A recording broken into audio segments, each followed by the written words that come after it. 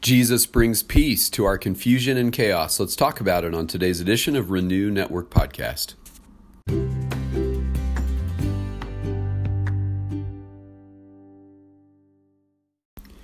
Good morning, my friends, and happy Friday. We are moving on today in Luke chapter 24. We're going to be in verses 36 through 49. And this is Jesus appearing to the disciples as they're gathered together post crucifixion.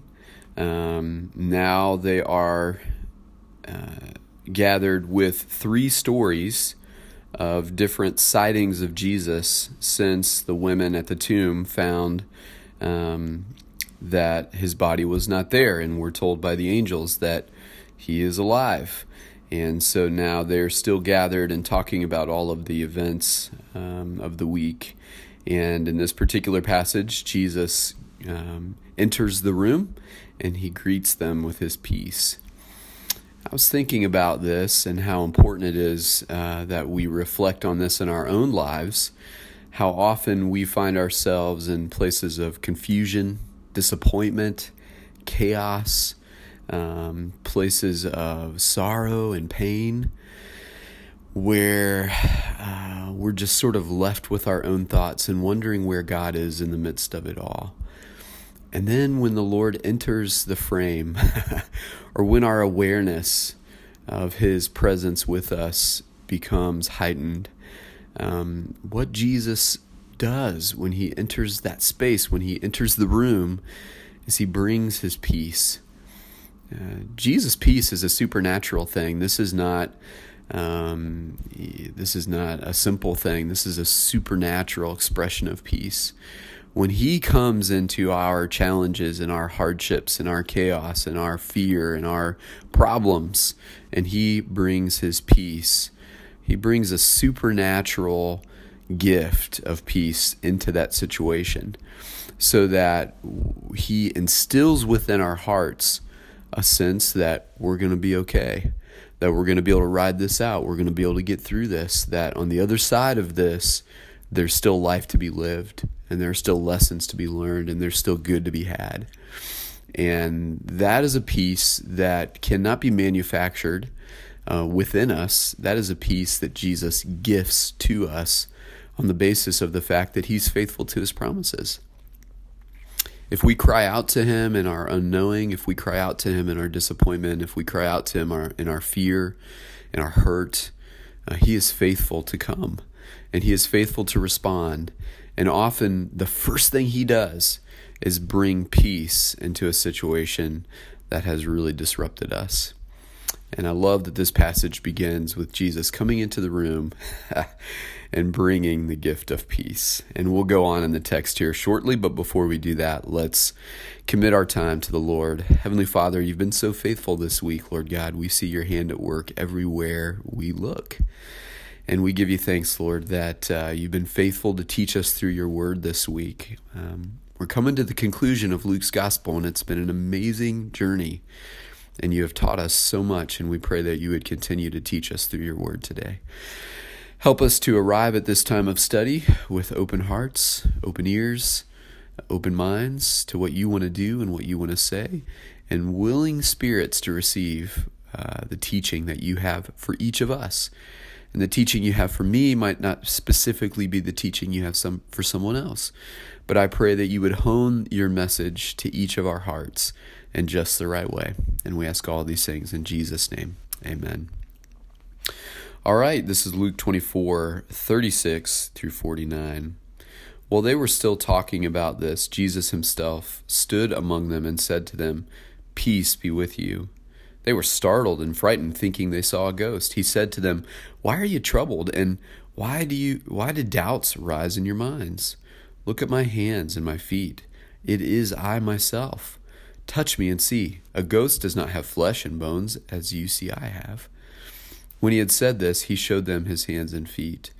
And while they still did not believe it, because of joy and amazement, he asked them, "Do you have anything here to eat?"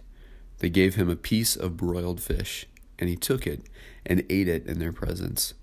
He said to them, "This is what I told you while I was still with you. Everything must be fulfilled that is written about me in the law of Moses, the prophets, and the Psalms." Then he opened their minds so they could understand the scriptures. He told them, "This is what is written. The Messiah will suffer and rise from the dead on the third day, and repentance for the forgiveness of sins will be preached in his name to all nations, beginning at Jerusalem. You are witnesses to these things. I'm going to send you what my Father has promised, but you stay in the city until you have been clothed with power from on high." So Jesus has his first encounter with the wider group of disciples. He's appeared to the women at the tomb, the men on the road to Emmaus, and also to Simon Peter.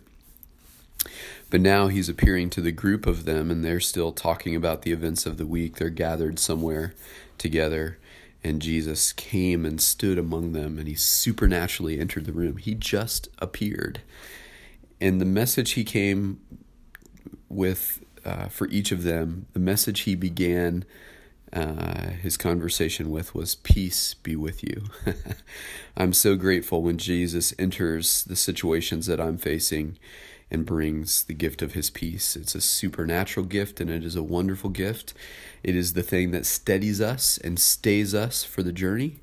And when that peace arrives, despite what we're going through, we are confident we're going to make it, because it's the peace that our Lord gives us. It's the gift of just knowing that Jesus will be with us through it, and that will be enough. Luke tells us in verse 37 that the disciples were startled and frightened, thinking they saw a ghost. And Jesus questions them about their doubts.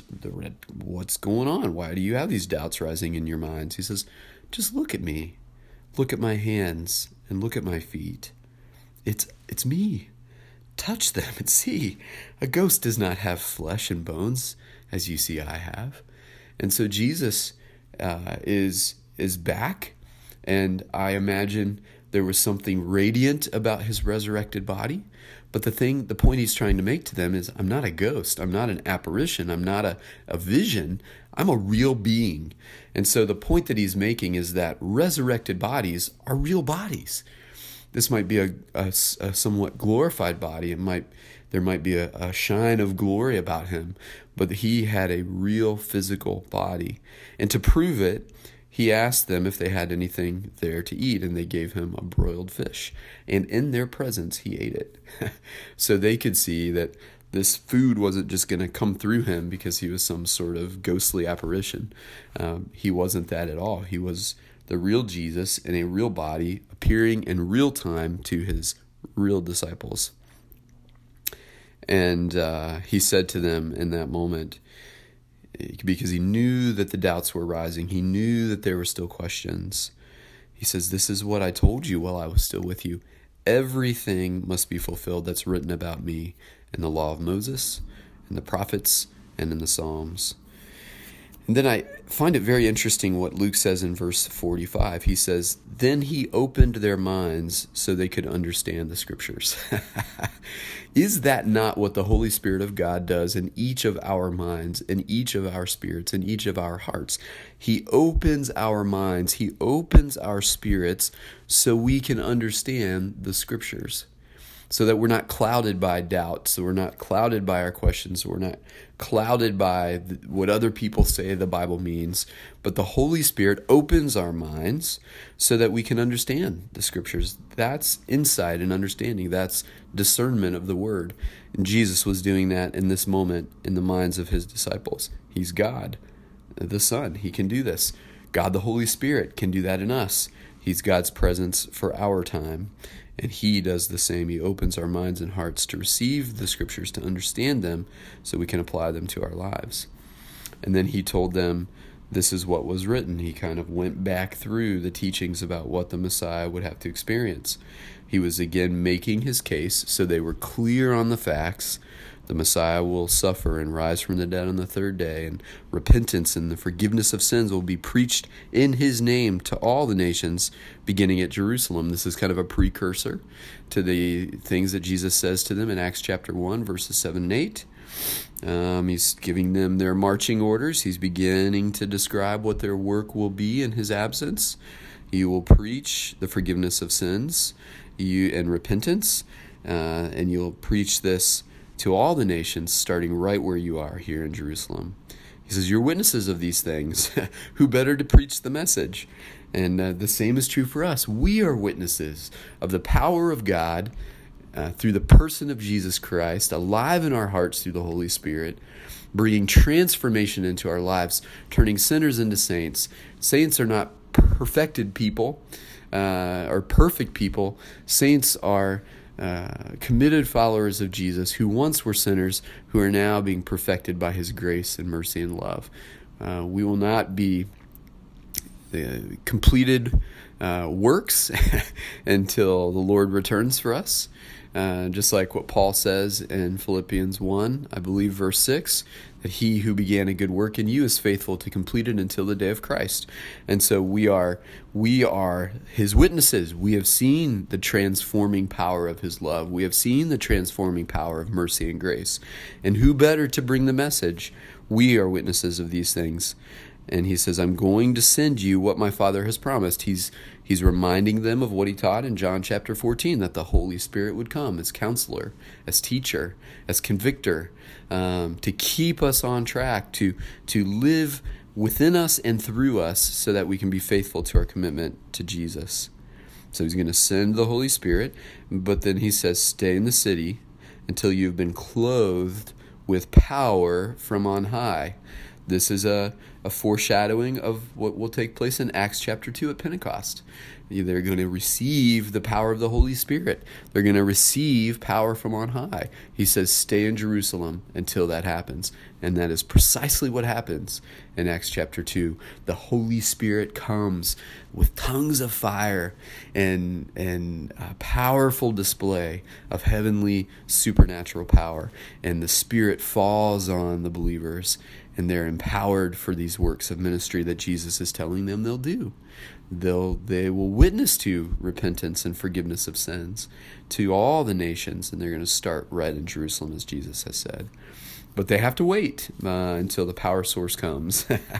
And so twice Jesus makes allusions to the Holy Spirit, the promised gift of the Father that will come to them, and they'll be clothed with power from on high. My friends, do you feel like sometimes your Christian journey is way less than clothed with power from on high? Do you feel like your Christian experience lacks something of that Holy Spirit power, lacks something of that Pentecost power?